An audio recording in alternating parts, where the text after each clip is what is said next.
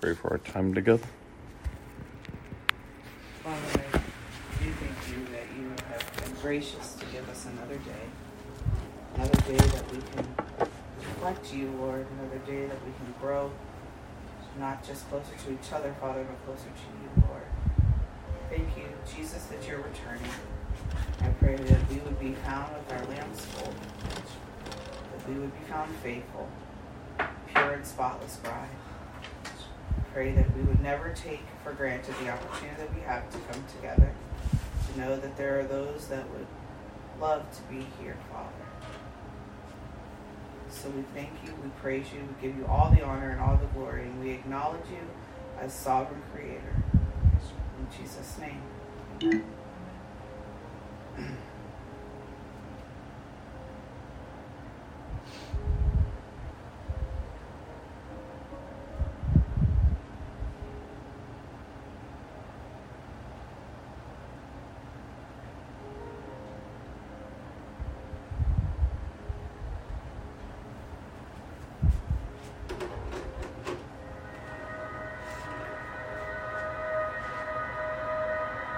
I searched the world, but it couldn't fill me. I know. Man's empty praise, treasures that fade, never enough. Then you came along, put me back together. Every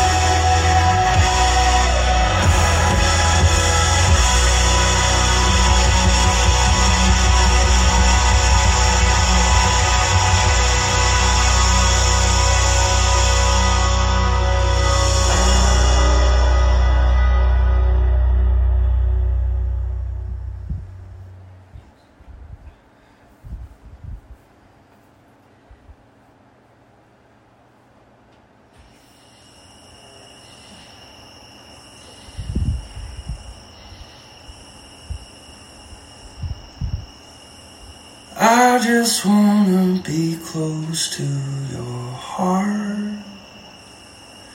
This is where my healing finds its start.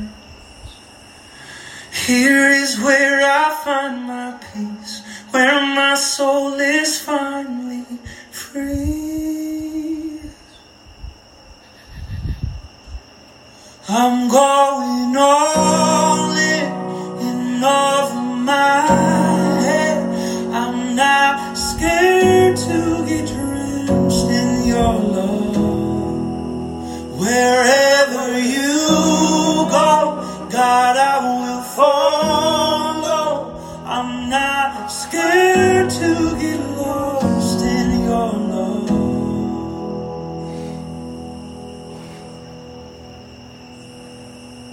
I don't have to see where this road ends, just as long as my hand's in your hand. Here is where I wanna stay, hanging in your sweet embrace.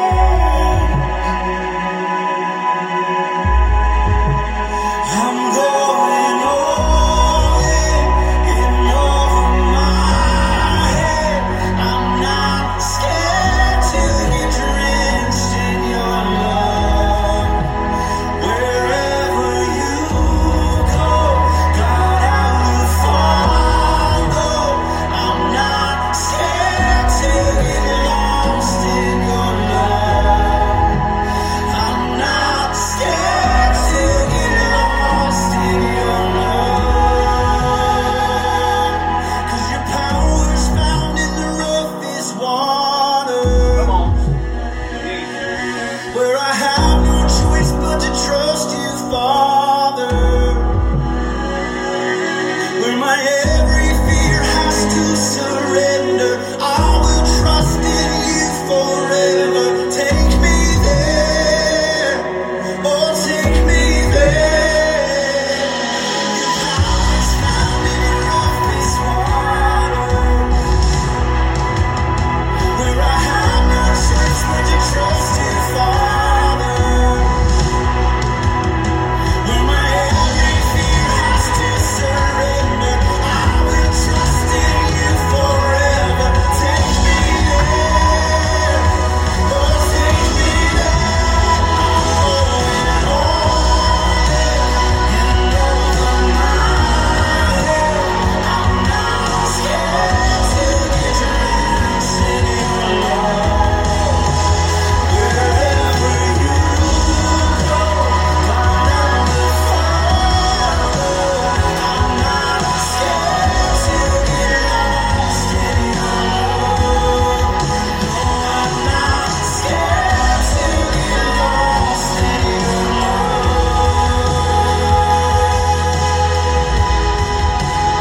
I'm going all in over my head. I'm not scared to get drenched in your love. Wherever you go, God, I will follow. I'm not scared to get lost in your love. No, I'm not scared to get lost in your love.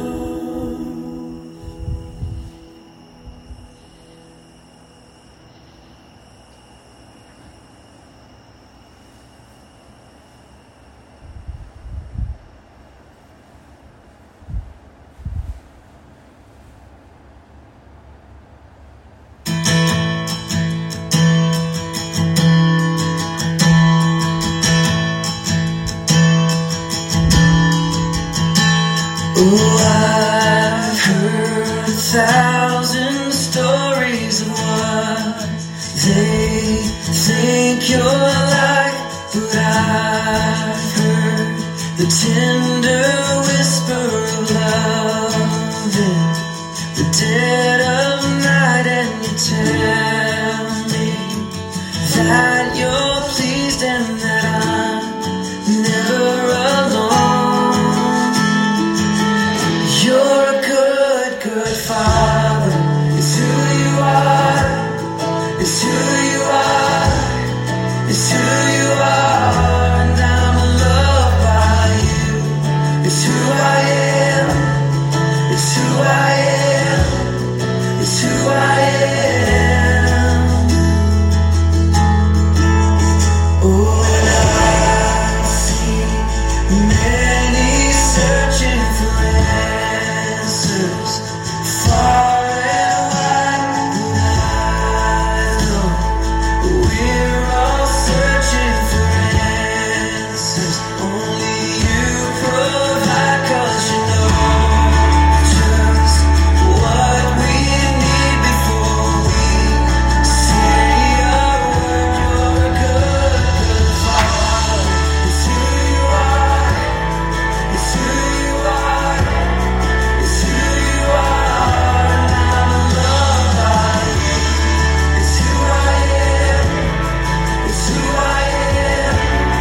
It's who I am. Because you are perfect in all of your ways. You are perfect in all of your ways. You are perfect in all of your ways. To us, you are perfect in all of your ways. You are perfect in all of your ways. You are perfect in all of your ways. To us,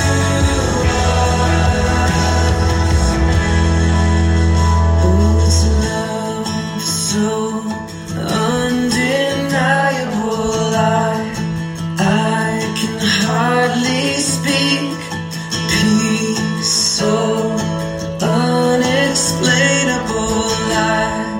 I can hardly think as you call me.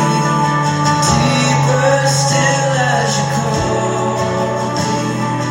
Deeper still as you call me. Deeper still into love. Love, you're a good, good Father.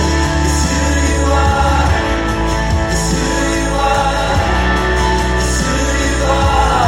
And I'm loved by you. It's who I am. It's who I am. It's who I am. You're a good, good Father. It's who you are. It's who you are. It's who you are. And I'm loved by you. It's who I am. It's who I am. It's who I am. You're a good, good Father. It's who you are. It's who you are. It's who you are. And I'm loved by you. It's who I am. It's who I am. It's who I am. You're good. You are perfect in all your ways. It's who you are. It's who you are. And I'm loved by you. Perfect in all your ways. It's who I am. It's who I am.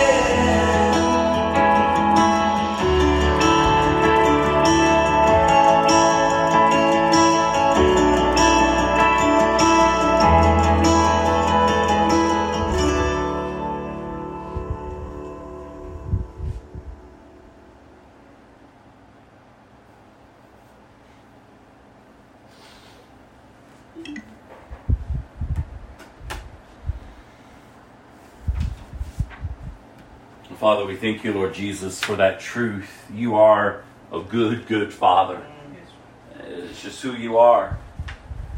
And so, Father, we thank you, Lord Jesus, that those who are in Christ, God, have been adopted into your family, that we have been given sonship, that we've been given the right to call you Abba, that we are called to come boldly into your presence, Lord, that we are now at peace with you through Jesus Christ, our Lord and Savior.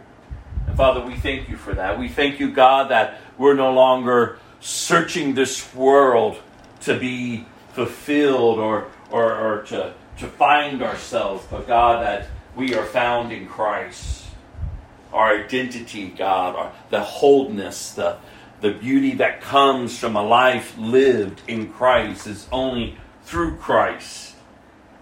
Father, your word says that you've begun this work in us, that you loved us first. And so, Father, we thank you for bringing us into the light, for breaking the chains of oppression. God, for liberating us, for freedom that is found in Christ. Your word says, he who the Son sets free is free indeed. Yes. So, Father, for those who are in Christ today, oh, how I pray, God, that we would not take for granted the freedom that we have and the grace that has been given. The grace to transform us more and more into your image, so that we can go forth, Father, and live, Lord, among the lost, calling them to repentance, serving them and loving them as Christ served them and loved them, Lord. Oh God, send us that we may be your hands and feet in this darkened generation. That your gospel will continue to go forth throughout the earth, Father, until you return. Find us faithful, Father, I pray, in Jesus' name. Amen. So community, two definitions I've been holding up. A group of people living in the same place or having a particular characteristic in common, or a feeling of fellowship with others as a result of sharing common attitudes, interests, and goals. And as we've heard over and over so far throughout this year, Jesus, and we'll continue to hear until the end, Jesus is the center of the Christian community. We are almost out of June, going into July, the 7th month. And for almost 7 months, we've been talking about community and the importance of Christian community. Understanding, again, that Christ is the center of our community. Ultimately, we know the Word of God says He is the head and we are the body. And we are to be working together to accomplish the Father's purpose, His plan, His will, His design. We are to be utilizing the gifts that the Holy Spirit has distributed among us, and again, in order to accomplish His purpose. The Christian community is not about us, because every Christian, we come together with the understanding that we have died to ourselves.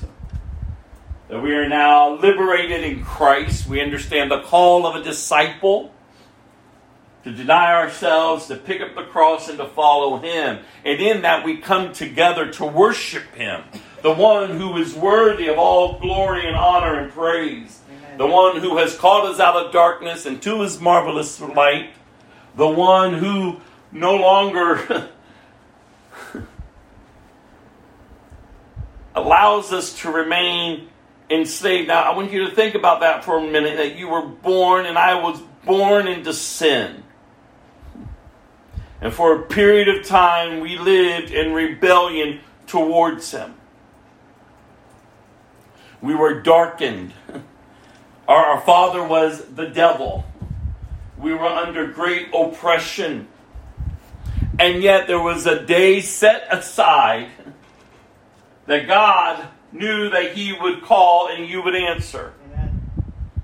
See, because the Bible says that He's prepared good works for you to do. Even before the earth was formed, you were purposed. And so He's no longer on the outside looking in, no, but He's on the inside of us, because we've been given the Holy Spirit, God in us, working through us to accomplish what God has purposed for us. So again, He's no longer on the outside. No, if you're a believer, He's on the inside. Amen. And He's equipped us for such a time as this. And I keep telling you all that, another Gallup poll came out sometime this week. And it's the first time in our nation's history that adults are not believing in God. It's the lowest it's ever been in our nation. And I said, God help us. And it's not surprising because you can look at our nation and see how our nation has turned completely from God. And not just our nation. You can look throughout the earth and you can see the heart of man. It's wicked. It's corrupt. It's in rebellion to a loving God. Again, we keep hearing, it's not God who has the problems, it's us, the created. God is not at war with us, we are at war with Him. And even in the midst of it, He is pleased to reveal Himself to the created through His Son Jesus, so that they may be saved. It is God's will that none shall perish, but that all would come to the saving knowledge of Him. And God is faithful. There's not a child that's going to be born that God is not going to reveal Himself to. Everyone's going to have an opportunity to call upon the name of the Lord. But will they? And we know many won't. Many will not come to the saving knowledge of God through Christ. And how sad is that? How sad is that? And we know that as the days get closer and closer to His return, the love of many is going to grow colder. It's going to get more chaotic. The earth is going to shake. And I just keep thinking of Jesus' words throughout this week, and this is just the beginning. This is just the beginning. We say, God help us. But as the Christian community, how are we to live in the midst of all of this? And this is what my prayer is and has been for this year, is that I do pray that not only myself, but all of us would come to an understanding of what it means to live in community and the importance of community. And what we are to be doing within the community in order not to just build our community, but to go out and impact other communities with truth. Because each of us leave this place and we go our separate ways throughout the week, and we should be impacting other lives, other communities with truth. With truth. Loving, serving, upholding a standard of righteousness, not just going along with them, but upholding a standard of righteousness. Not beating them over the head with the Bible, but loving them enough to tell them the truth. Being attentive to the leading of the Holy Spirit on how you should move among them. And not just going in like a bull, rushing in just to overpower them, but to be sensitive to the Holy Spirit. You know, we're called to walk habitually in the Spirit so that we won't gratify the desires of the flesh, but we also are walking and living in the Spirit, being attentive to the Spirit in order that the will of the Father is being done. So how attentive are we being into the Spirit of God as we're going in and through our day? Because it's important so that we're not missing those opportunities to be His hands and His feet. To not make our lives so much about us, because that's the way the world is, and it's getting deeper and deeper into self. It's all about me, myself, and I. And so we have to be mindful. We have to recognize who He is and who we are. And then what's the benefit of the community of believers? Because, you know, when we come together and we're there and we're here to worship Him, to honor Him, to hear from Him, to encourage each other, to edify each other, and to build each other up. Because all week long, we're being bombarded left and right with things. But all the saints, when they come together, they ought to be rejoicing. They ought to be rejoicing. We ought to be looking forward to it. Because we're coming among a people with common interests. We're not striving to outdo each other. We're just grateful to be among each other and to be in the presence of God together.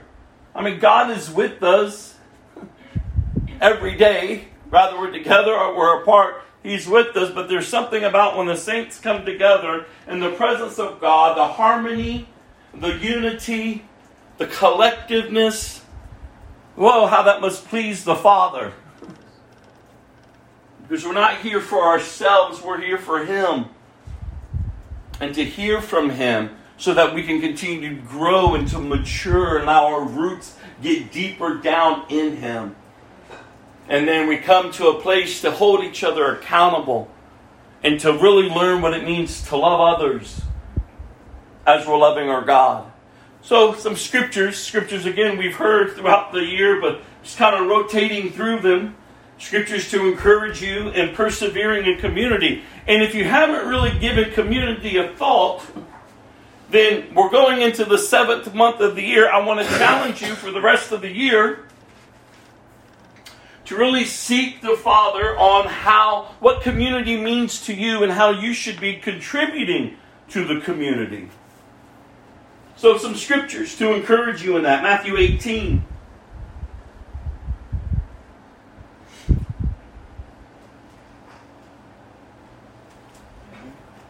Verse 20.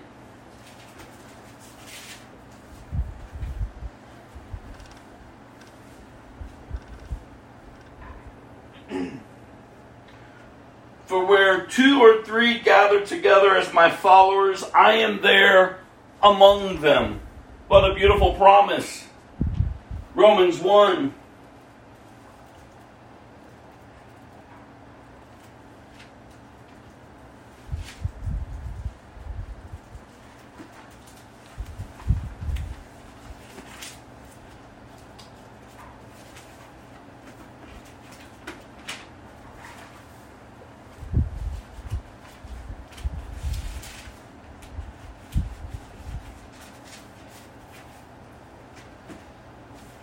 Romans 1, 11 through 12.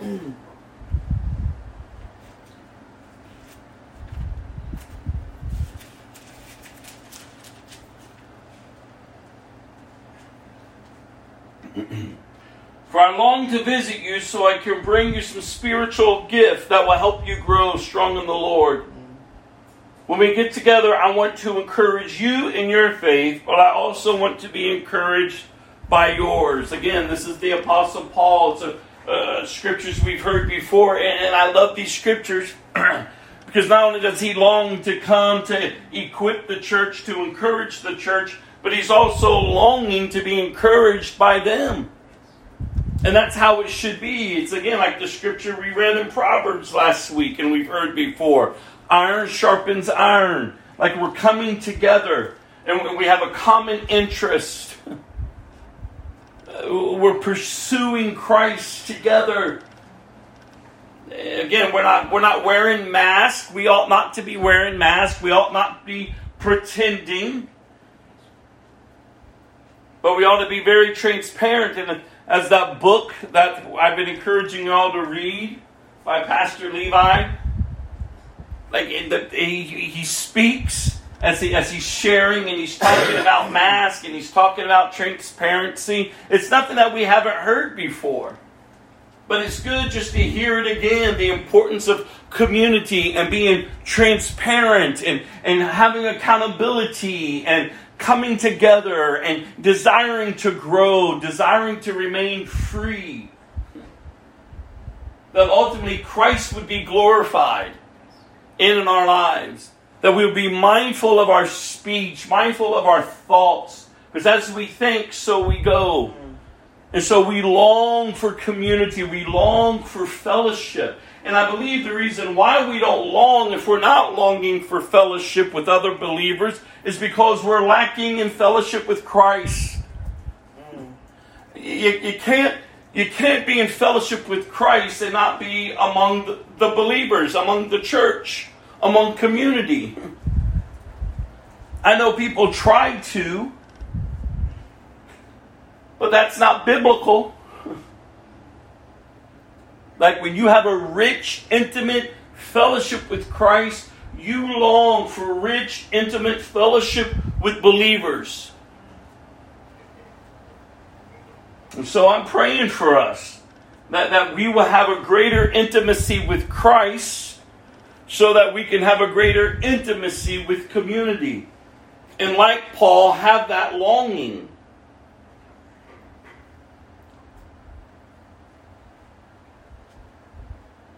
When he says, "For I long to visit you so I can bring you some spiritual gift that will help you grow strong in the Lord."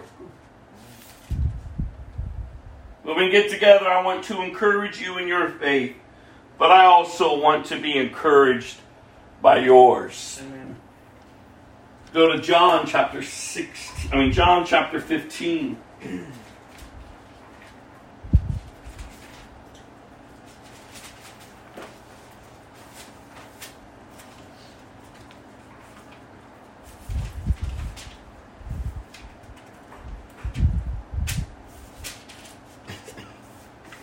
John chapter 15, verse 12 through 13.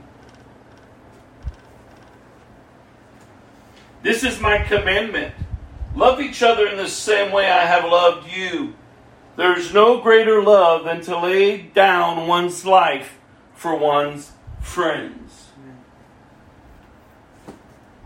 Hebrews 10.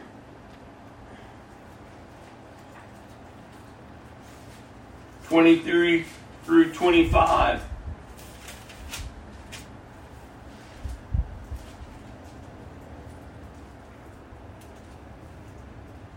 "Let us hold tightly without wavering to the hope we affirm, for God can be trusted to keep His promise.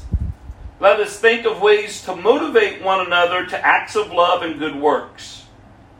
And let us not neglect our meeting together as some people do, but encourage one another, especially now that the day of His return is drawing near." It was then, and so it is today, and so it will continue to be until He returns. How we ought to be living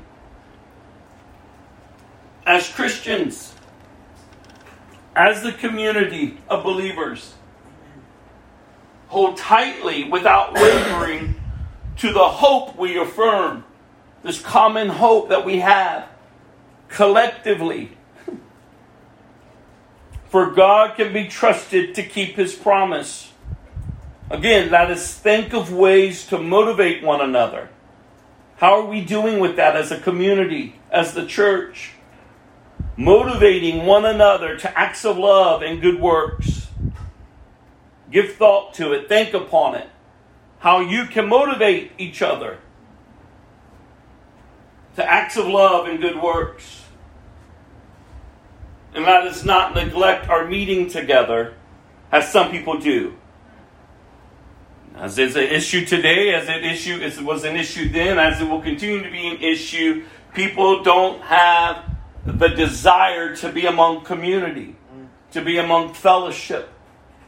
They see church as a second thought. If I can get it in, I'll go. If I'm able to, I will. But this ought to be something important.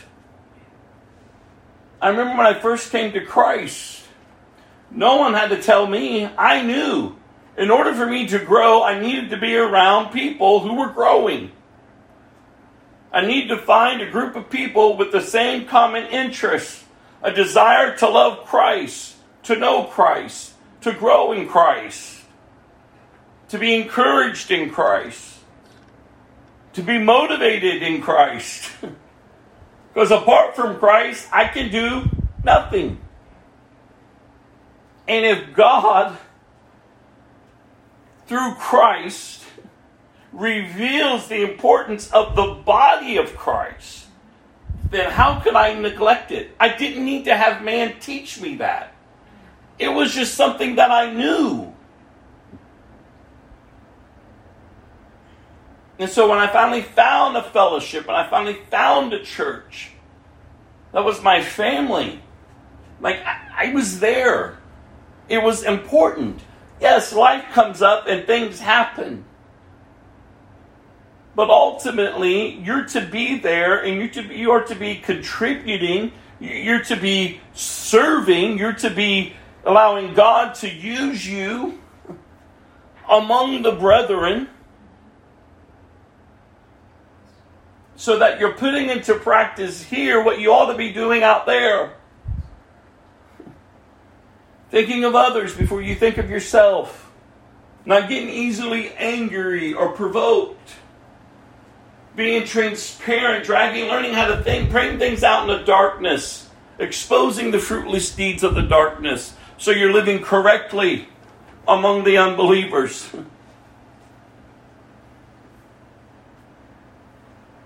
We are called not to neglect our coming together, but encourage one another, especially now that the day of his return is drawing near. The Heidelberg Catechism. Part 2, we're still in deliverance. God the Son. Lord's Day 18. There's 3 questions this week. Again, this is just a tool that I presented to us in hopes that we're taking and we're sitting down with, and we're looking at the notes when they're sent out. We're looking at the scriptures. We're understanding these questions and how it should provoke thought so that we then can have spiritual conversations with people. And that it's our truth. So, 3 questions. The first one, what do you mean by saying he ascended to heaven? He being Christ. And the answer, that Christ, while his disciples watched, was taken up from the earth into heaven and remains there on our behalf until he comes again to judge the living and the dead. Second question. But isn't Christ with us until the end of the world as he promised us? Christ is true, human and true God. In his human nature, Christ is not on earth, but in his divinity, majesty, grace, and spirit, he is never absent from us. Actually, there's 4 questions this week. The third question. If his humanity is not present wherever his divinity is, then aren't the 2 natures of Christ separated from each other? Certainly not. Since divinity is not limited and is present everywhere, it is evident that Christ's divinity is surely beyond the bounds of the humanity that has been taken on.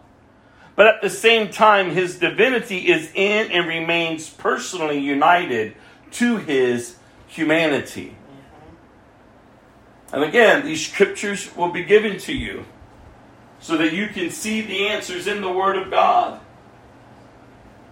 And maybe people don't ask you these type of questions, but it's important to be able to have a foundation and a grounding of truth about Christ, so that if questions ever do arise from people, you're able to give them an answer. Again, I've said a few weeks ago, as the Bible says, we ought to be defending the faith, not being offended by it. A lot of Christians are offended by what they're supposed to say, what they're supposedly saying they believe. Though we are not to be offended by God's truth, no, we should be able to defend it.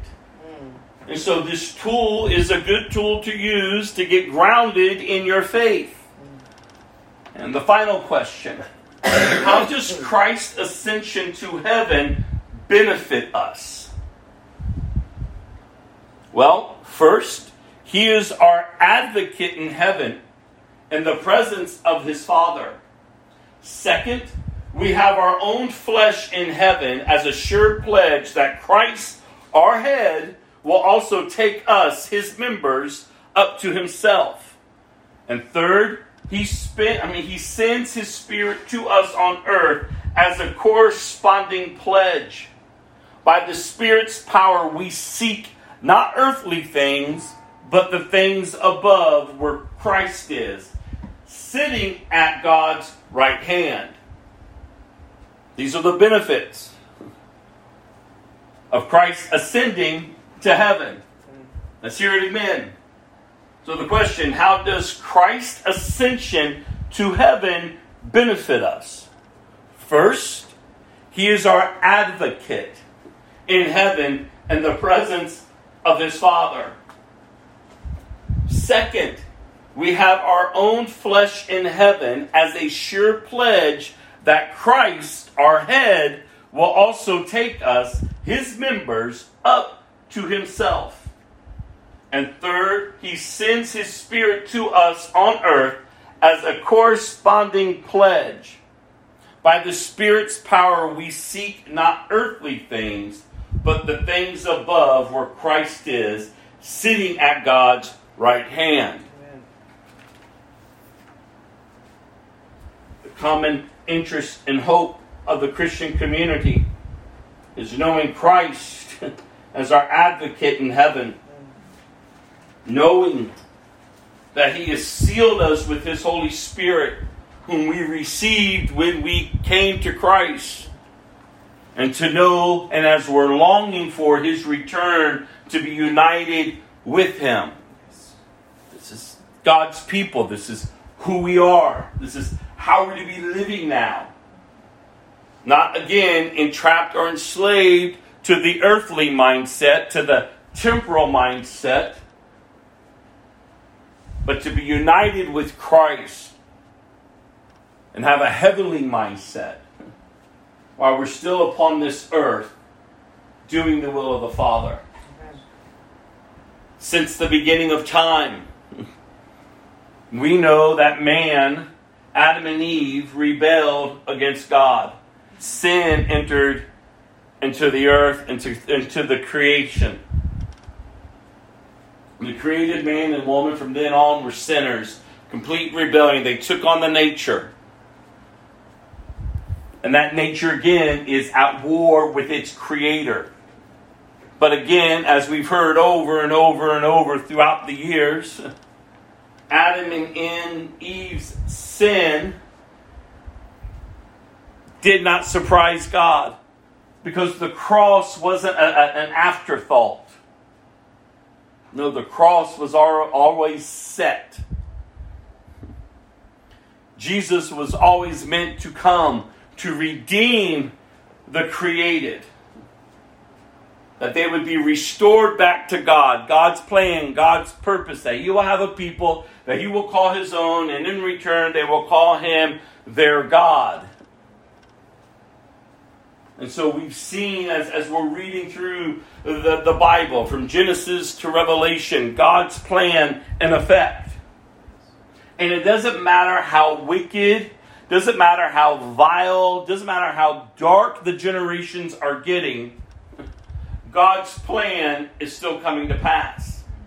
God is faithful to His word. God is faithful to what He has already spoken. Nothing is going to change that. And as we pick up today walking through Scripture, go to 1 Kings chapter 15. At this point in the history of Israel, it's all out civil war.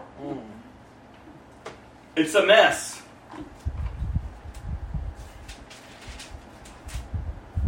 King after king is doing the same thing before the king before them, just evil. Not all of them. But unfortunately, the majority of them. It's an all-out war, and so it is in our generation. It's just an all-out war. Outdoing each other. Trying to live without God. Trying to satisfy their desires, their longings, their wants, their needs. making everything about them, creating their own religions, worshiping these idols. I mean, let's just think about this for a second. God set apart a people, as He has from the beginning, and as He will until the end, and for all eternity ultimately. Praise God. Yes.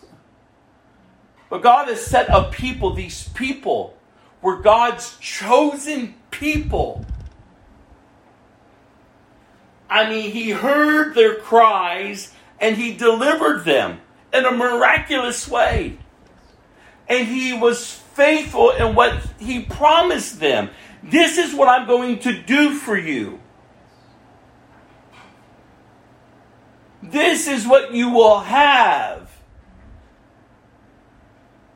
if you would just remember, I'm your God. And I love you. I love you with an everlasting love. My love will endure for you forever and ever and ever. Just follow me. Just follow me.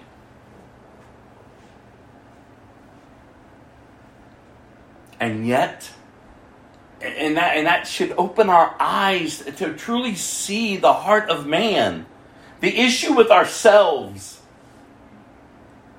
What sin does. What this nature that we were born in that hates God. That's what's being exposed every time we open up Scripture. The living Word of God is going in and striking your sin nature a blow.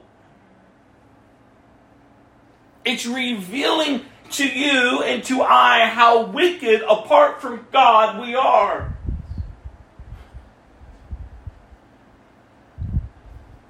I'm going to think about that as I've been meditating and praying throughout this week and just thinking about that. I mean, do we really understand that?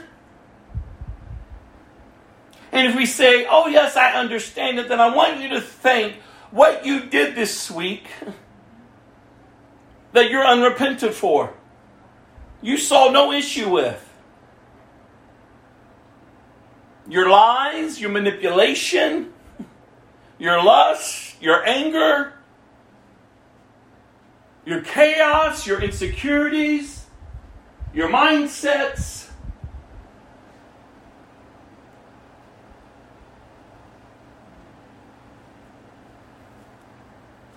And yet we'll say, oh no, I understand. I understand the sin nature is being exposed every time the Word of God is opened. But how are we responding? Because when we recognize it, we just can't say, oh look, they're bad people. No, we would be there with them. Apart from Christ, that's where we would be. There's a lot of people sitting in church. They're among the church, and yet they're not in Christ. They hear the Word of God over and over and over.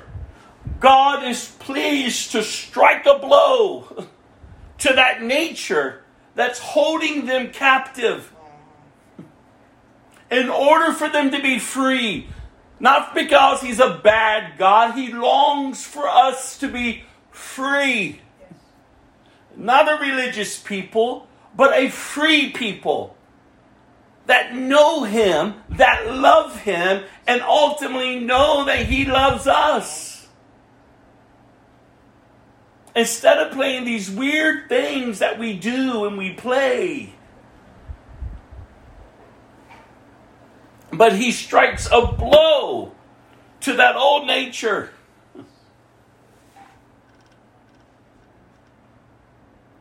In hopes that we would live a new life.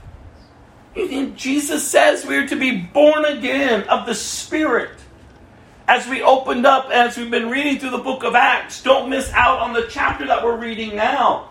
As we picked up last week, God is striking a blow to discrimination, to being prejudiced, the dividing walls of Jews and Gentiles.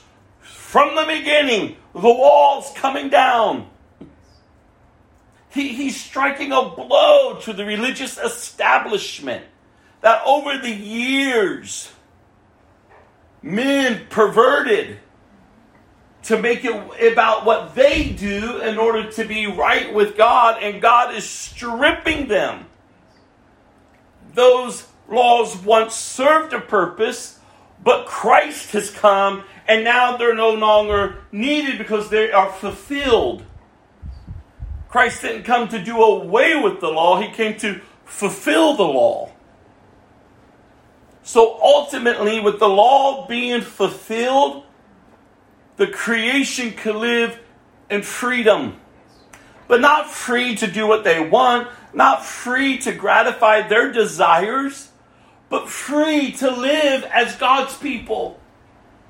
People that belong to God. People who are marked and sealed until the day of redemption by having His Holy Spirit. This is the good news of the gospel. That old nature is receiving a blow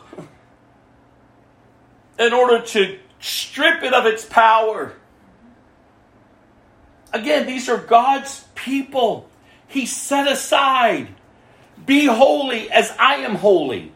The same call as it was for them is the same call as it is for us today. Because we're God's people. We're to be loving Him with all of our heart, with all of our soul, with all of our mind, with all of our bodies, and with all of our strength. As it was then, so it is today. The greatest commandment. And these people saw God move in miraculous ways. They experienced something that is just mind-boggling. The power of God. They witnessed Him. He was with them. He moved mightily among them. He fulfilled everything that He promised. And then what did we read last week? They have shrines, temples built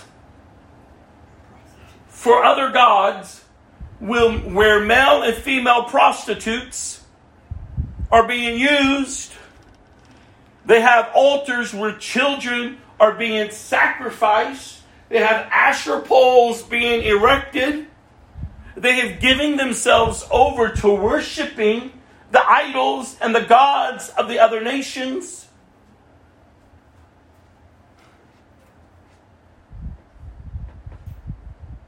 How did they get there? How did they get there so quickly? But as we ask that question, we ask that about ourselves. How, and we look at our day, how did we get here? In a nation where the poll numbers just came out, it's the lowest ever since the nation was formed, that people do not believe in God. How do we get here as a family? How do we get here as an individual? Where we love God 1 second, God is great, God is good, and then the next second, we're out and about, running amok, being in agreement with everything and anything and anyone and everyone. And we have no standards. We have no standard of righteousness. And so what's the answer? It's because we have no fear of God. He's become so common. He's just like all the other deities out there. And how sad. Because He's not. He's the living God. And as much as He loves us, as much as He desires to reveal Himself to us, He's a God of justice. And He loves you enough. You want to keep running amok, He'll turn you over to what you want. And that's what He's done. And I said that statement last week. Israel, God's people, are now living like a godless nation. So He will treat them as such. And as He has done then, so He will do today. We want to live like an individual, like a family, like a nation that's godless, well, then he'll treat us like the godless. Like his wrath is being stored up. And I can't say it enough. Like, you ought to care more about people's eternity than their temporalness.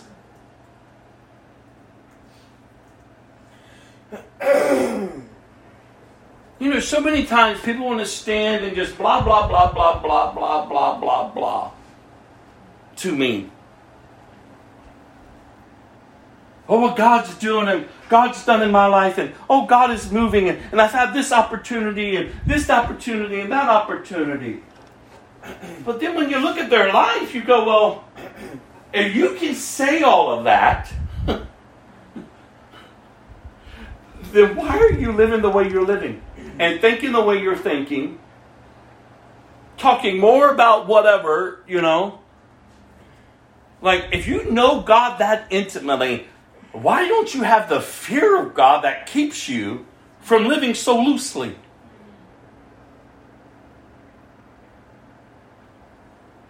I mean, we have to think about that for a second.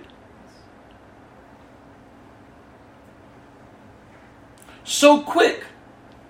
Can pray a prayer. Can know the word. Can evangelize. Can counsel. Can do this and to do that. But they've got no relationship with God because they don't fear Him. And so they're just religious. And the Bible warns us. Like, don't even fellowship with those people.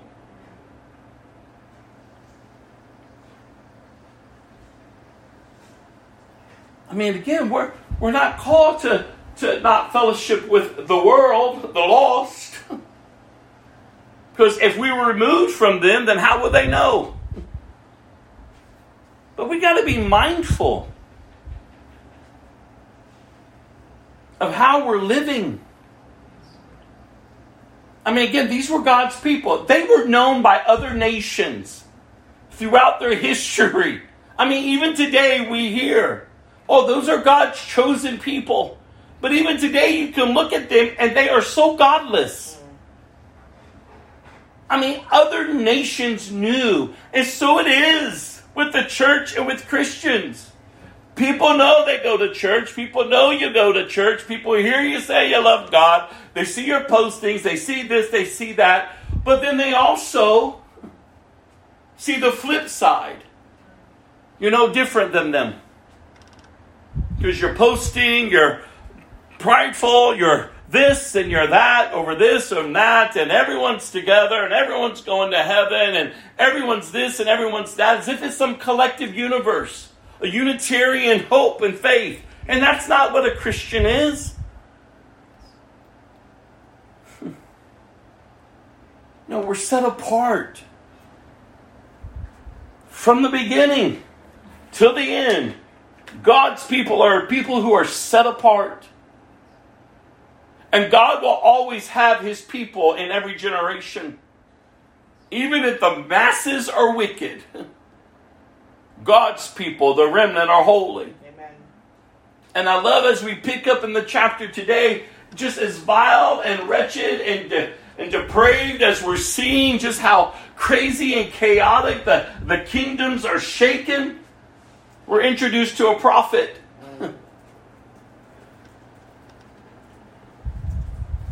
And that's so awesome. I got so excited. I've been waiting to get to this.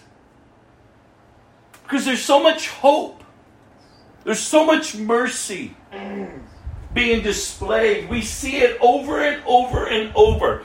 Just as much as we hear the word of God, that we receive the blow to the flesh, is just as much as when we hear the word of God, we receive the breath of power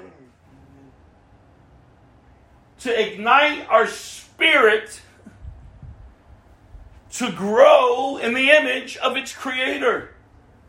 Because we have Christ in us, the God in us. And so when we hear the word of God, we're to act upon it. We are to rejoice in it. And oh, how I rejoice to know that even in the darkest of times, God has a prophet. God has a people. God has a pastor. God has a church. I just posted of this pastor who was just beaten. He was a house church pastor. Worshiping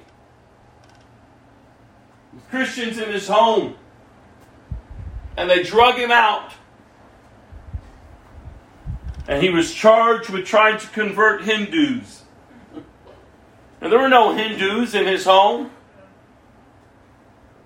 But can you see and understand that people hate Jesus? People hate truth. And yet this truth is what sets the created free. Again, there is nothing in Jesus' teaching. There is nothing in the Word of God from the beginning to the end that should stir up such hostility towards God. But it does because it's a spiritual war. People are enslaved by the enemy. Their father is the devil. Their own nature is in rebellion. So when you understand that, then you understand the hostility. Why is it that we're persecuting Christians? Well, they're in our way.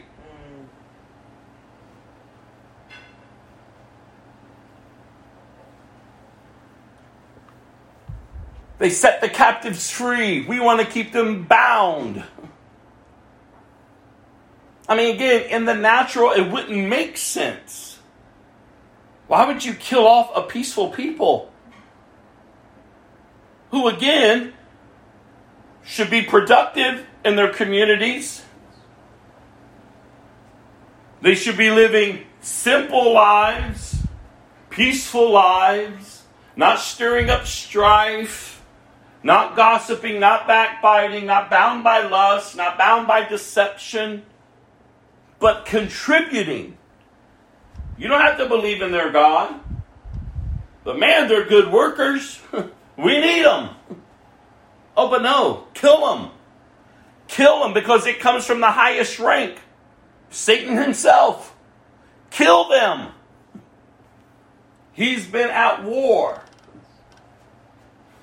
And he knows his time is near.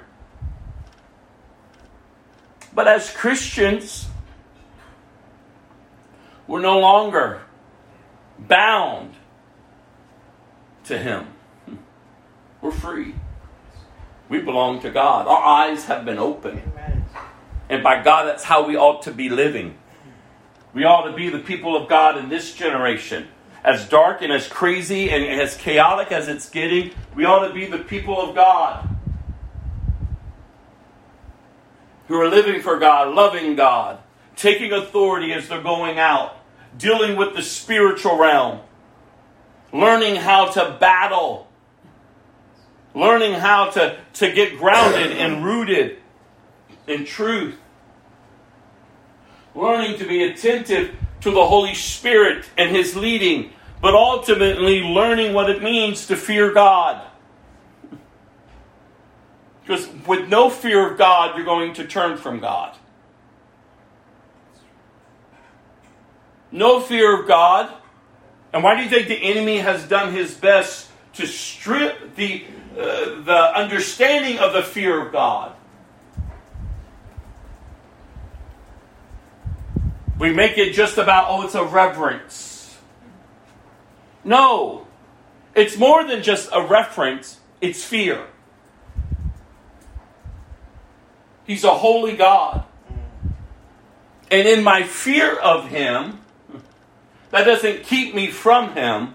No, it draws me ever so closely to Him, to learn of Him, to know of Him. Because He loves me. But I need to keep Him who He is and not try to strip Him from what makes me feel comfortable about Him. He's a holy God. One in whom before He revealed Himself to me, I was in rebellion towards, as you were. But now that I know that He has freed me and has so graciously loved me and has adopted me and has given me the grace to be in the power to be transformed and the mercy that has been extended to me day after day after day after day. No, I don't want to strip Him down.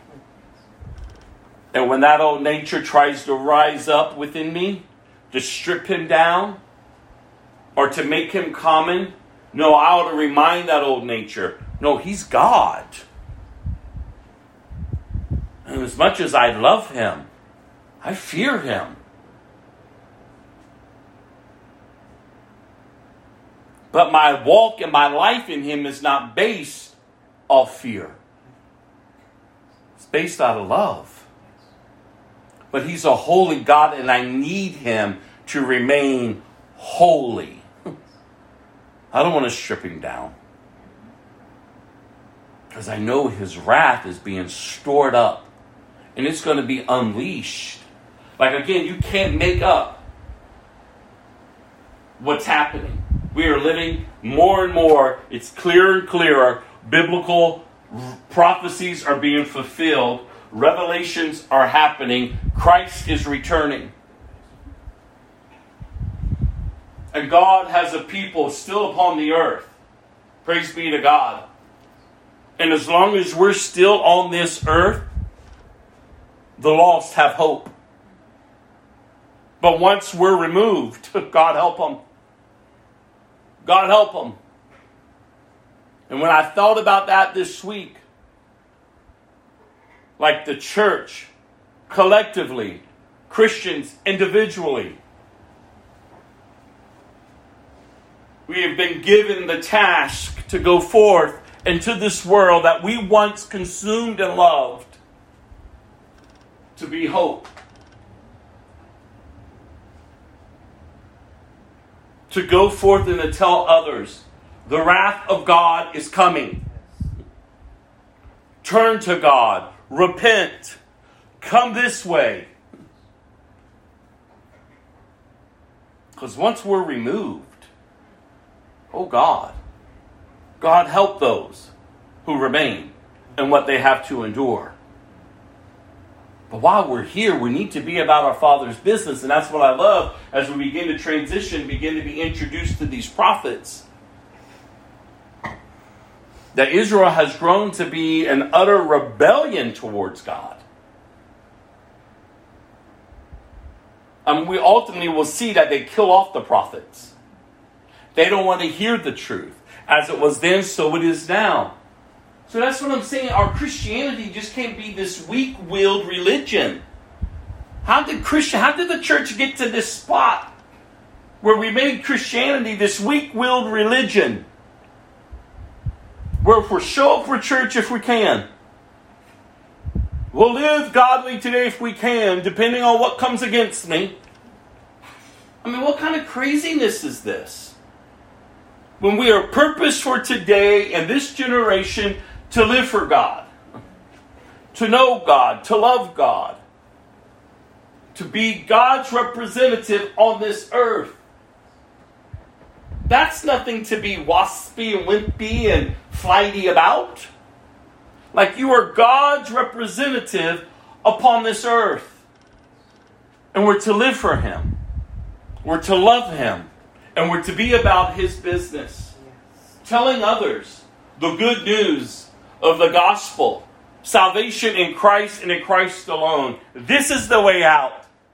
And if you choose not to go this way, then understand the wrath of God is coming. We are, and I'm not depressed when I read the article that we are living in a nation that's godless and is more godless than it's ever been since the foundation of it. No, what that does is that incites something within me to say, God, that it's time for revival. Because if it's that dark, if it's that dry, just one little ember will set ablaze. And we ought to be the embers that are going out there in this dry land, setting ablaze. And that should give us hope. So just because, again, it's getting darker, we don't grow in despair. No, that's such a great opportunity then that we have to go forth and to be the representative of God and His kingdom and of His Son, Jesus, the Messiah, so that others would come to the saving knowledge of Christ. Because apart from Christ, it's chaos. Apart from God, it is chaos. And as we pick up in chaos, 1 Kings 15, verse 25. And we're going to read through 17. Here we go. Nadab, son of Jeroboam, began to rule over Israel in the second year of King Asa's reign in Judah. He reigned in Israel 2 years, but he did what was evil in the Lord's sight and followed the example of his father, continuing the sin that Jeroboam had led Israel to commit. I mean, hear that phrase over and over as we're reading through this. Then Baasha, son of Ahijah, from the tribe of Issachar, plotted against Nadab and assassinated him while he and the Israelite army was laying siege to the Philistine town of Gibbethon. Baasha killed Nadab in the 3rd year of King Asa's reign in Judah, and he became the next king of Israel. He immediately slaughtered all the descendants of King Jeroboam, so that not one of the royal family was left, just as the Lord had promised concerning Jeroboam by the prophet Ahijah from Shiloh. This was done because Jeroboam had provoked the anger of the Lord, the God of Israel, by the sins he had committed and the sins he had led Israel to commit. The rest of the events in Nadab's reign and everything he did are recorded in the book of the history of the kings of Israel. There was constant war between King Asa of Judah and King Baasha of Israel. Baasha, son of Ahijah, began to rule over all of Israel in the 3rd year of King Asa's reign in Judah. Baasha reigned in Tisra 24 years, but he did what was evil in the Lord's sight, and followed the example of Jeroboam, continuing the sins of Jeroboam had led Israel to commit. The message from the Lord was delivered to King Baasha by the prophet Jehu, son of Hananiah. I lifted you out of the dust to make you ruler of my people Israel, but you have followed the evil example of Jeroboam. You have provoked my anger by causing my people Israel to sin. So now I will destroy you and your family, just as I destroyed the descendants of Jeroboam, son of Nebat. The members of Baasha's family who die in the city will be eaten by dogs, and those who die in the field will be eaten by vultures. The rest of the events of Baasha's reign and the extent of his power are recorded in the book of the history of kings of Israel. When Baasha died, he was buried in Tirzah. Then his son Eli became the next king. The message from the Lord against Baasha and his family came through the prophet Jehu, son of Hananiah. It was delivered because Baasha had done what was evil in the Lord's sight, just as the family of Jeroboam had done, and also because Baasha had destroyed the family of Jeroboam. The Lord's anger was provoked by Baasha's sins. Eli, son of Baasha, began to rule over Israel in the 26th year of King Asa's reign in Judah. He reigned in the city of Tirzah for 2 years. Then Zimri, who commanded half of the royal chariots, made plans to kill him. One day in Tirzah, Eli was getting drunk at the home of Arsa, the supervisor of the palace. Zimri walked in and struck him down and killed him. This happened in the 27th year of King Asa's reign in Judah. Then Zimri began the next king.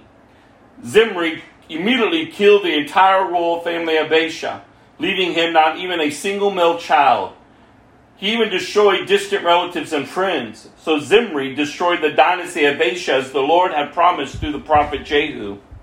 This happened because of all the sins Baasha and his son Elah had committed, and because of the sins they led Israel to commit. They provoked the anger of the Lord, the God of Israel, with their worthless idols. The rest of the events in Elah's reign and everything he did are recorded in the book of the history of the kings of Israel. Zimri began to rule over Israel in the 27th year of King Asa's reign in Judah, but his reign in Tirzah lasted only 7 days. The army of Israel was then attacking the Philistine town of Gibbethon. When they heard that Zimri had committed treason and had assassinated the king, the very day they chose Omri, commander of the army, as the new king of Israel. So Omri led the entire army of Israel up from Gibbethon and to attack Tirzah, Israel's capital. When Zimri saw the city had been taken, he went into the citadel of the palace and burned it down over himself and died in the flames. For he too had done what was evil in the Lord's sight. He followed the example of Jeroboam and all the sins he had committed and led Israel to commit. The rest of the events in Zimri's reign and his conspiracy are recorded in the book of the history of the kings of Israel. Now we keep hearing over and over and over, they have sinned. They have done evil in the sight of the Lord. Don't miss that. They had no fear of God. They did not uphold the statutes of God, the standards of God. They didn't look to God. God was not their God. They were worshiping other gods. They led others to worship the other gods and to give in to all of that filth. And as I was reading this chapter and over this week and just studying through these chapters here, I'm reminded from the New Testament, where we're told constantly in the letters to the churches, those who live this way, and they list all these wicked ways, will not inherit the kingdom of God. Will not inherit the kingdom of God. Do not be fooled. They will not inherit the kingdom of God. And yet, main denominations, Christians who have walked supposedly with the Lord many years of their life, they're doing vile and wicked things. They're doing evil in the sight of the Lord. And they think that they're okay. But they're not going to inherit the kingdom of God. I don't know why we think we can just pervert God's word.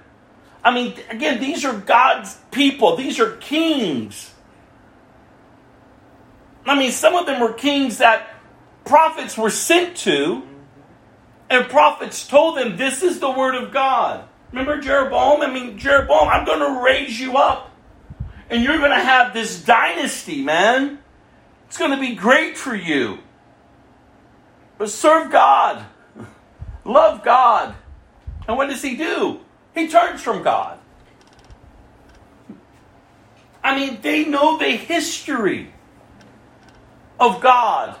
And how he has called them out, how he has saved them, how he has redeemed them, how he has called them his own. And look how they're living. They've got no fear. They're doing evil in the sight of the Lord. Oh, how that would be said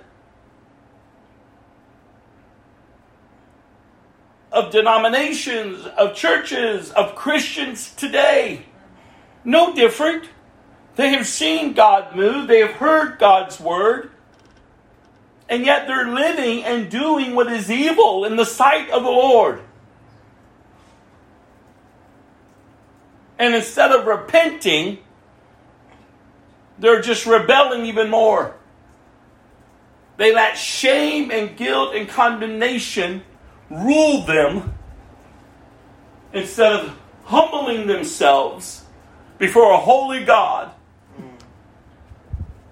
and receiving from him the grace and the mercy that he longs to give them. You see, again, it's not God. If any of these people would have turned If any of these kings would have turned, I mean, we see King Asa, he did so much. He didn't go all the way, though. But if we would just recognize, I've lost my way. I can't keep going this way. I can't keep doing it this way. My flesh and my spirit are at war with me within. And what I feed breeds, and what I starve dies. And I don't want to live by my flesh any longer. I want to live by the Spirit of God, who has raised me up from the mire and the muck. And I want to live as a liberated man, a free man. I mean, these people had no fear. But it doesn't stop God from accomplishing what God is bringing about. Jesus will still come through this. The Messiah will still come. But oh, how sad that God's people have chosen to return to their vomit. They've chosen to do what's evil in the sight of the Lord. Verse 21. But now the people of Israel were split into two factions. Half of the people tried to make Tibni, son of Ginath, their king, while the other half supported Omri. But Omri's supporters defeated the supporters of Tibni. So Tibni was killed, and Omri became the next king. Omri began to rule over Israel in the 31st year of King Asa's reign in Judah. He reigned 12 years in all, 6 of them in Tirzah. Then Omri bought the hill, now known as Samaria, from its owner, Shimei, for 150 pounds of silver. He built a city on it and called the city Samaria in honor of Shimei. But Omri did what was evil in the Lord's sight, even more than any other kings before him. He followed the example of Jeroboam, son of Nebat, in all of his sins he had committed, and led Israel to commit. The people provoked the anger of the Lord, the God of Israel, with their worthless idols. The rest of the events in Omri's reign, the extent of his power and everything he did, are recorded in the book of the history of the kings of Israel. When Omri died, he was buried in Samaria. Then his son Ahab became the next king. Ahab, son of Omri, began to rule over Israel in the 38th year of King Asa's reign in Judah. He reigned in Samaria 22 years, but Ahab, son of Omri, did what was evil in the Lord's sight, even more than any other kings before him. It just keeps getting darker and darker and darker. And as though it were not enough to follow the example of Jeroboam, he married Jezebel, the daughter of King Ethbah of the Sidonians, and he began to bow down to worship Baal. First, Ahab built a temple and altar for Baal in Samaria. Then he set up an Asherah pole. He did more to provoke the anger of the Lord, the God of Israel, than any other kings of Israel before him.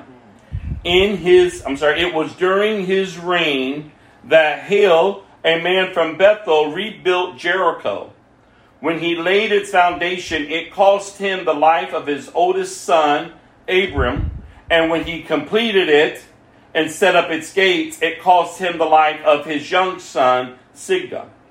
This all happened according to the message from the Lord concerning Jericho, spoken by Joshua, son of Nun. Now, Elijah was from Tishbe in Gilead, told King Ahab, "As surely as the Lord, the God of Israel, lives, the God I serve, there will be no dew or rain during the next few years until I give the word." Here's this prophet, a mighty prophet of God, a man of God. who is now standing up against one of the wickedest kings Israel ever has had. Then the Lord said to Elijah, "Go to the east and hide by the Kerith brook near where it enters the Jordan River. Drink from the brook and eat what the ravens bring you, for I have commanded them to bring you food." Now understand, there is an extreme drought taking place and will take place during this time.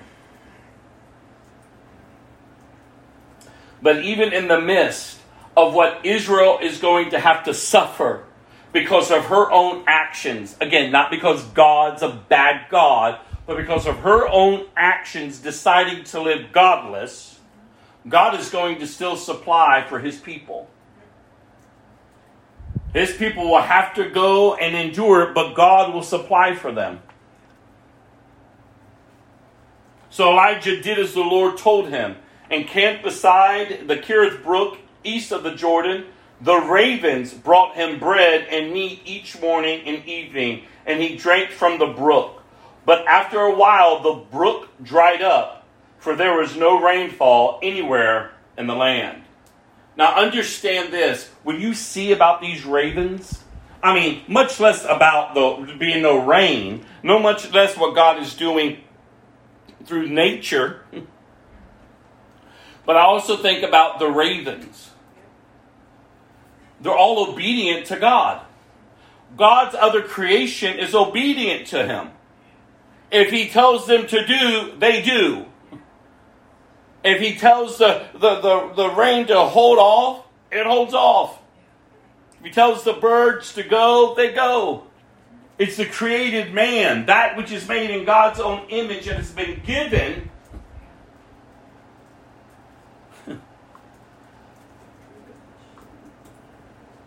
the ability to say, no, I won't do. I won't do.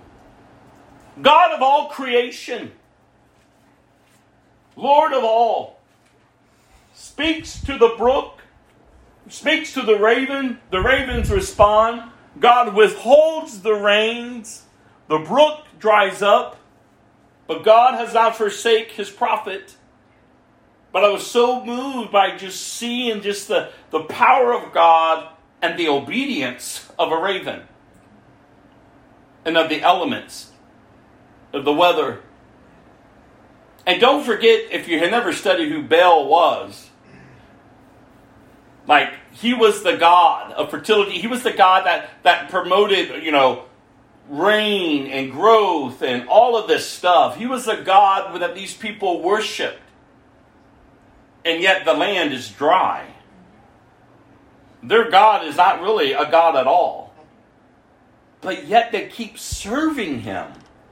And as it is with us, when we're apart from Christ, we're serving other deities out there that we think are fulfilling us, but in the end, they're just bringing us to a dry place, to death. Oh, that our spiritual eyes would be open. Then the Lord said to Elijah, "Go and live in the village of Zarephath, near the city of Sidon. I have instructed a widow there to feed you." So he went to Zarephath.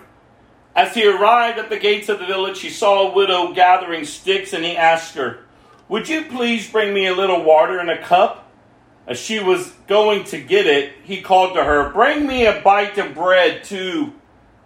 But she said, "I swear by the Lord your God that I don't have a single piece of bread in the house, and I have only a handful of flour left in the jar, and little cooking oil in the bottom of the jug. I was just gathering a few sticks to cook this last meal, and then my son and I will die." This is a Gentile woman, you all. This isn't even an Israelite woman. This is a Gentile woman. And God sends the man of God to a Gentile woman to feed him. Her first response is to say, "This is all I have. We're going to eat our last meal and die. Don't you see our situation?" But Elijah said to her, "Don't be afraid. And can we just rest there for a moment? I don't know if you rest as you read Scripture and just meditate upon that. I mean, you understand the dire circumstance, what this woman is enduring, what is happening around her. Things aren't going well in their area. She settled in her heart that this would be the last meal. We will die. And to hear, don't be afraid. Go ahead and do just what you've said, but make a little bread for me first. Then use what's left to prepare a meal for yourself and your son. For this is what the Lord, the God of Israel, says. There will always be flour and olive oil left in your containers until the time when the Lord sends rain and crops grow again. Woman, you will have provision by the hand of the God of Israel. He will care for you. Amen. As you obey Him. So how does she respond? So she did as Elijah said. And she and Elijah and her family continued to eat for many days. There was always enough flour and olive oil left in the containers, just as the Lord had promised through Elijah. Sometime later, the woman's son became sick, and he grew worse and worse, and finally he died. Then she said to Elijah, "O man of God, what have you done to me? Have you come here to point out my sins and kill my son?" But Elijah replied, "Give me your son." And he took the child's body from her arms, carried him up the stairs to a room where he was staying, and he laid the body on the bed. Then Elijah cried out to the Lord, "O Lord my God, why have you brought tragedy to this widow who has opened her home to me, causing her son to die?" And as he stretched himself out over the child 3 times and cried out to the Lord, "O Lord my God, please let this child's life return to him." The Lord heard Elijah's prayer, and the life of the child returned, and he revived.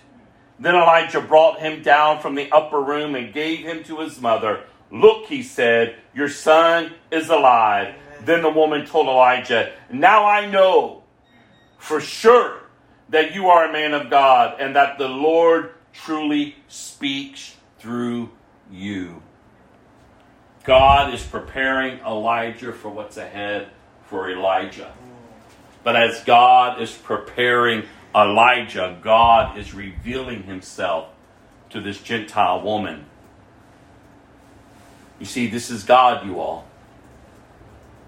His plans, His purpose, to make Himself known to all, that they may respond to Him.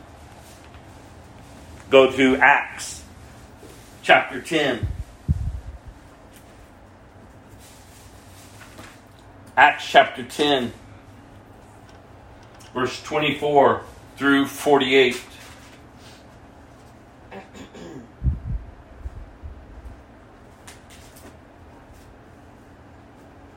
Again, we pick up where Peter is now entering into the Gentile home. Peter, of all people, please don't miss this. He was the Jew of the Jew. He was the Apostle Peter. Remember, he even told God last week, "God, I haven't eaten anything that goes against our dietary laws." He told God, "No, I won't eat that." And God says, "Oh no, don't you curse what I've made good."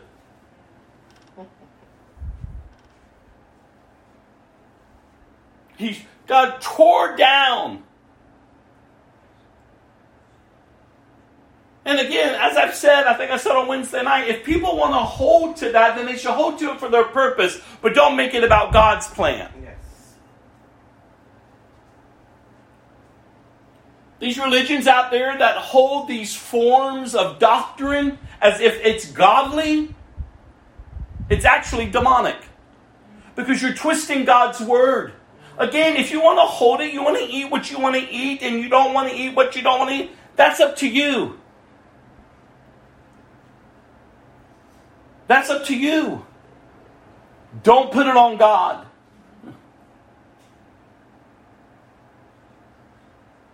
And the same thing that we see here with divisions, with racial tension. God brings it down. He tears the wall down. And he says, all nations, all tribes will worship me. Peter, I am sending you, the Jew of the Jew to a Gentile. And you're going to deliver a message to him. Because he's a God-fearing man. But now it's time for him to come in to the family. And so it's weird that in the day and age in which we're living with CRT and all this racial brouhaha that's kicking up, that the church is responding in the way that she's responding like the world. Listen, the church already knew the walls have come down. Why are we acting as if we're like the world, still having racial issues? And you say, oh, but there's still, no. If the church is the church knows all are welcomed. Amen. All are new in Christ. It doesn't matter whether you're a Jew or a Gentile, slave or free. What matters is Christ and Christ alone. But when we start making the color of our skin, our nationality, our ethnicity, or whatever more than Christ and the heritage in which we have received as being adopted into God's family, something is wrong. It's demonic. And we're letting the devil run amok. We've got to be able to stand and say, no, God's already tore down those walls. And if there's stuff going on in the church, well, then by God, the church ought to get up and address it in God's leading, in God's way. Not pinning people up against each other. That's not what the church is supposed to do. We are one. We're to live in harmony with each other. Not making one race feel bad or up against the other, and we're pinning everyone up against each other. That's not how it's to be. That's why I get so encouraged when I'm reading this chapter here. I mean, everything Peter held on to, God is stripping him of it. It's not about your religion, Peter. Not about the rules and the laws you followed or the people that you disdained. No, it's about me. It's about my son Jesus and what he's done in your life. Now go be my servant and tell others, especially those who you deem worthless. Verse 24. They arrived at Caesarea the following day. Cornelius was waiting for them and had called together his relatives and close friends. As Peter entered the home, Cornelius fell at his feet and worshipped him. But Peter pulled him up and said, "Stand up. I am a human being just like you." So they talked together and went inside, where many others were assembled. Now understand, Cornelius was already a God-fearing man. He just hasn't received Christ. He understood the knowledge of God. He wanted to serve God. He longed to do what was right, and God is moving now on his behalf so that he, and not only him, look how this man's life influenced his family, those around him. Peter has an open door now. A group of Gentile people. Peter told them, "You know it is against our laws for a Jewish man to enter a Gentile home like this or to associate with you. But God has shown me that I should no longer think of anyone as impure or unclean."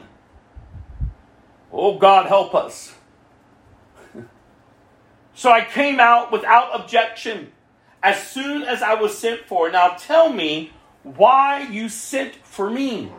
And Cornelius replied, 4 days. 4 days ago, I was praying in my home about the same time, 3 o'clock in the afternoon. Suddenly, a man in dazzling clothes was standing in front of me. He told me, Cornelius, your prayer has been heard, and your gifts to the poor have been noticed by God.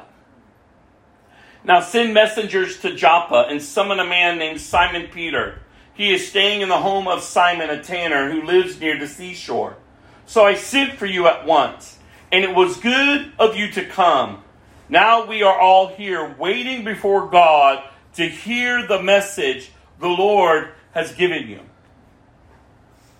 And don't miss out, as we read in Kings, as we're hearing now, the Lord is hearing the prayers.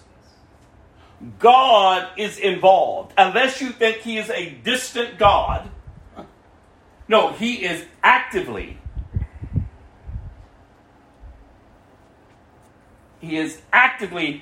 present among us in every situation and every circumstance.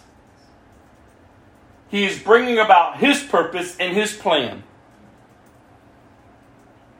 He's a great God. He's a good God. Then Peter said, I see very clearly that God shows no favoritism. Please don't miss out on Peter's words. In every nation, he accepts those who fear him and do what is right. In every nation. This is the message of the good news for the people of Israel, that there is peace with God through Jesus Christ, who is Lord of all. You know what happened throughout Judea, beginning in Galilee, after John began preaching his message at baptism. And you know that God anointed Jesus of Nazareth with the Holy Spirit and with power. Then Jesus went around doing good and healing all who were oppressed by the devil, for God was with him. And we apostles are witness of all he did throughout Judea and in Jerusalem. They put him to death by hanging him on the cross. But God raised him to life on the third day. Then God allowed him to appear, not to the general public, but to us whom God had chosen in advance to be his witnesses.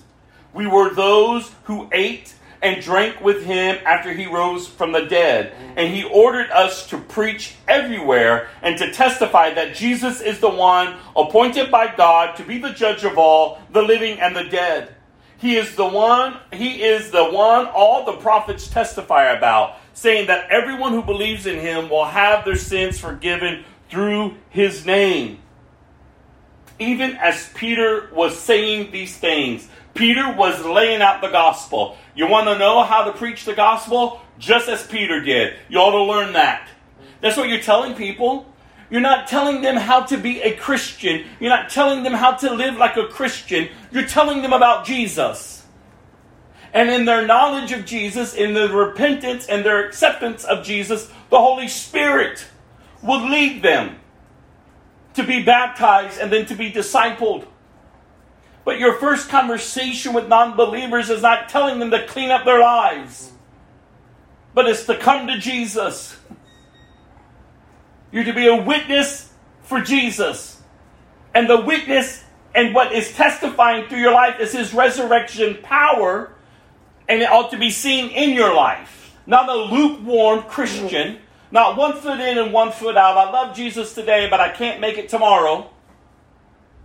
But a life committed to Christ. Living for Christ. Loving Christ. Seeking Christ. Honoring Christ.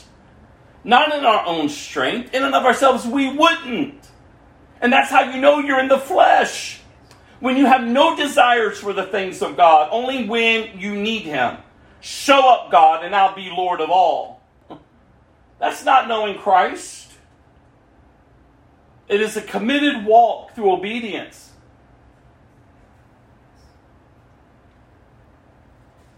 And Peter was laying it out to the Gentiles. The message, the good news of Jesus. And even as Peter was saying these things, oh God, the outpouring again, part 2. of the Holy Spirit. First he fell on the Jews in the upper room, and now he's going to fall upon the Gentiles. And I'm telling you, the church ought to get excited. This is all inclusive. Everyone, no matter who you've been, what you've done, where you are, how people look down on you. I mean, the Jews looked down on the Gentiles. They were nobodies to them. But even as Peter was saying these things, the Holy Spirit fell upon all who were listening to the message. The Jewish believers, remember Peter took a group of Jews with him, who came with Peter, were amazed that the gift of the Holy Spirit had been poured out on the Gentiles too. For they had heard them speaking in other tongues and praising God. Then Peter asked, can anyone object to their being baptized now that they have received the Holy Spirit just as we did? So he gave orders for them to be baptized in the name of Jesus Christ. Afterward, Cornelius asked him to stay with him for several days. Oh my goodness. How can you not read that and not rejoice? How could you not hear the word of the Lord? As the word of the Lord is being read, and it's taking your flesh is taking a blow, and yet your spirit is being revived. We're living in chaotic times where people are still holding on to religious law to make them right with God. Demonic. We're living in crazy times where race and everybody's pinning up against each other. Demonic. And we ought not to be bowing down to demons, because we're in submission to God and to the leading of the Holy Spirit. We won't be people who are prejudiced. We won't be people who will hold forms of religion by following rules of religion. Well, I'm better because I do this, and you don't, so you're the weak one. It's absolutely insanity what's going on out there. No wonder people are godless. The enemy has done all that he's doing to keep people from God. And the church ought to be doing all that she should be doing, empowered by God, to bring people to God. Oh, it's time that we wake up. Psalm 134. And be the church. I tell you. I look and, praise God that we're able to gather. But how sad that it's so empty.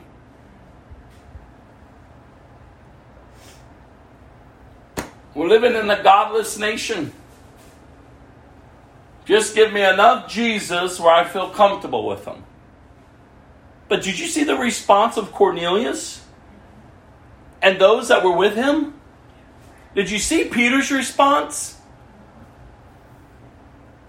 Let's baptize them. And it's like pulling teeth to get people baptized nowadays. And then there's some places that are having all these baptisms that people are flooding the waters. But yet they're running right back out and flooding in to the bars and to the culture. I said, God, what is going on?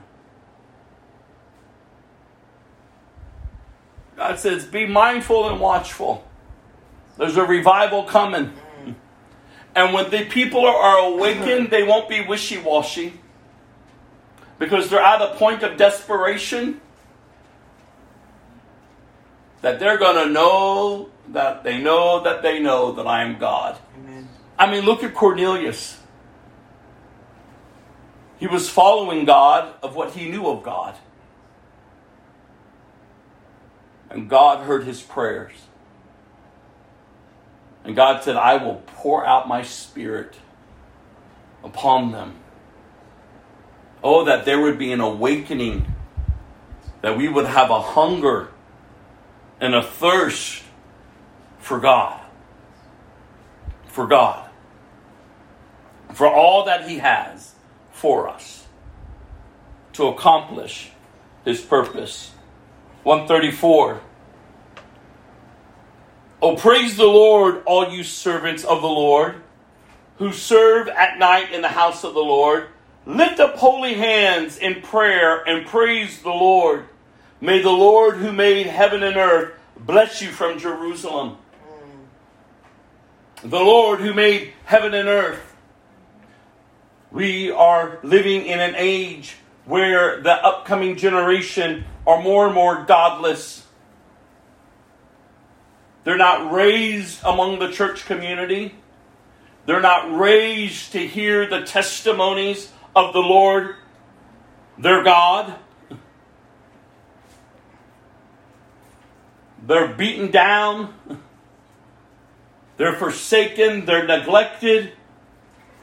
And then they're cursed because they don't act right. And I say, God, help this upcoming generation. God, help this upcoming generation to know their God. That their parents, their grandparents, people who have influence in their life would be a testimony of the living God to them. That they would remember. There was one. There was one. As I've been sharing 25 years ago, I gave my life to Christ. And God used the one memory I had to remind me that He is the living God. Amen. Because of my grandpa. Because of my grandpa. And I wasn't with him every day. I didn't have a close relationship. It was just visits that I had during the summer or whenever we went up there. And that was only for a short time of my life. After my parents' divorce, I never saw the man again. In fact, I totally forgot about him. But it was that day that God reminded me of my grandpa. And even at that young age, thinking in my head that Jesus was my grandpa's best friend. And the impact that He had on my life when he would sit and read the Bible to me. And that time when he looked at me sitting on his front porch and said, Robbie, Jesus is going to call you to preach His word. My grandpa had no clue the years that were set before me. But what he did know is that God called me. Amen.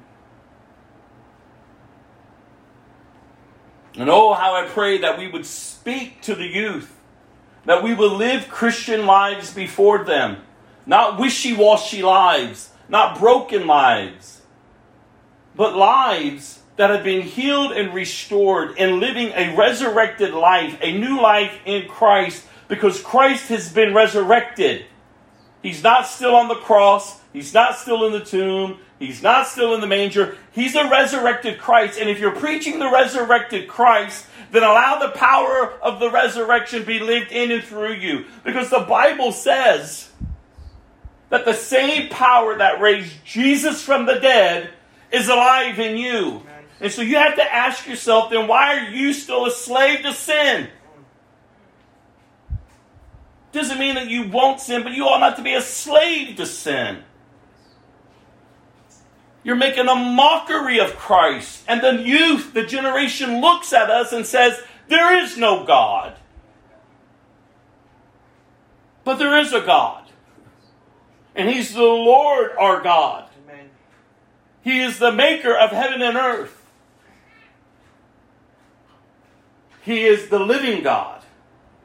He is the one who is a good, good Father. Yes. He is the one that loves us. He is the one who calls us. He is the one who is pleased to reveal Himself to us time and time and time and time and time and time again. And hopes that we would come to him. See, he first loves us. It's the Holy Spirit that awakens us to see our need for him. Proverbs. So we ought to praise the Lord, as Psalm 34 is declaring over us. Proverbs 17, verse 9 through 11.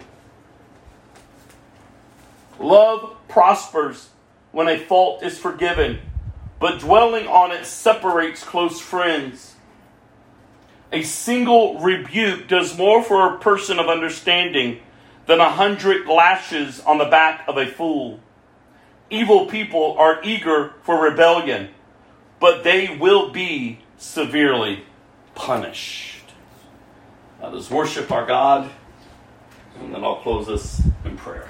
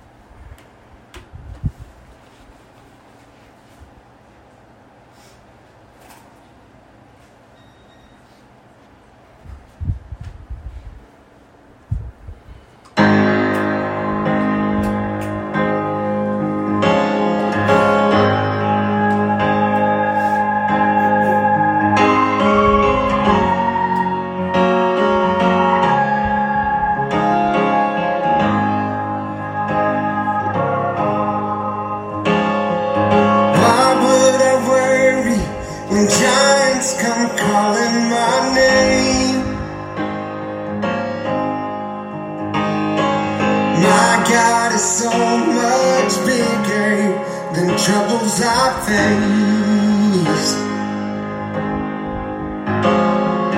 Why would I hunger for power, riches, or fame? Oh, 'cause my God is so much better than all of these things. So I won't be